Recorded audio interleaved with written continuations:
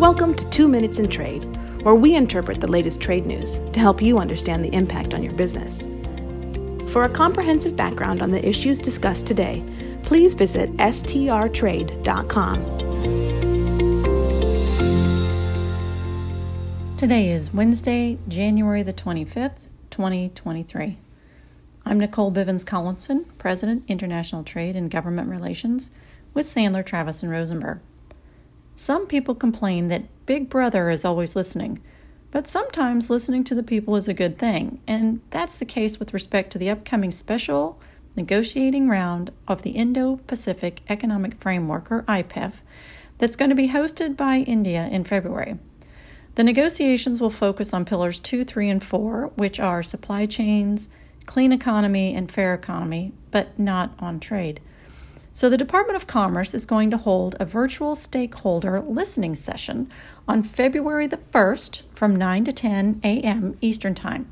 If you wish to participate, you have to register via email at uscommerceipf, all one word, at trade.gov by noon on Tuesday, January 31st. And you can indicate if you're interested in giving a short presentation during this virtual listening session. There's also going to be 2 stakeholder events in New Delhi on February the 9th, one from 2 to 5 and one from 6 to 7 India Standard Time. Interested stakeholders also must register for the event using that same email address by noon on Friday, January 27th.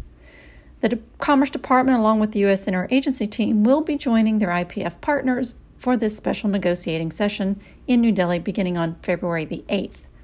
Historically, U.S. negotiators have held private sector listening sessions, either prior to or during various rounds of negotiations with foreign governments. Sometimes these consisted of lengthy sessions where stakeholders would give back-to-back presentations to the U.S. Interagency team, and sometimes they were like attending a job fair, with each stakeholder setting up a table in a room with all their information and a presentation, and then the U.S. team and other interested parties would walk around the room visiting the tables to get information. So in this post-COVID environment, it seems these listening sessions will be done in part virtually as well as in person.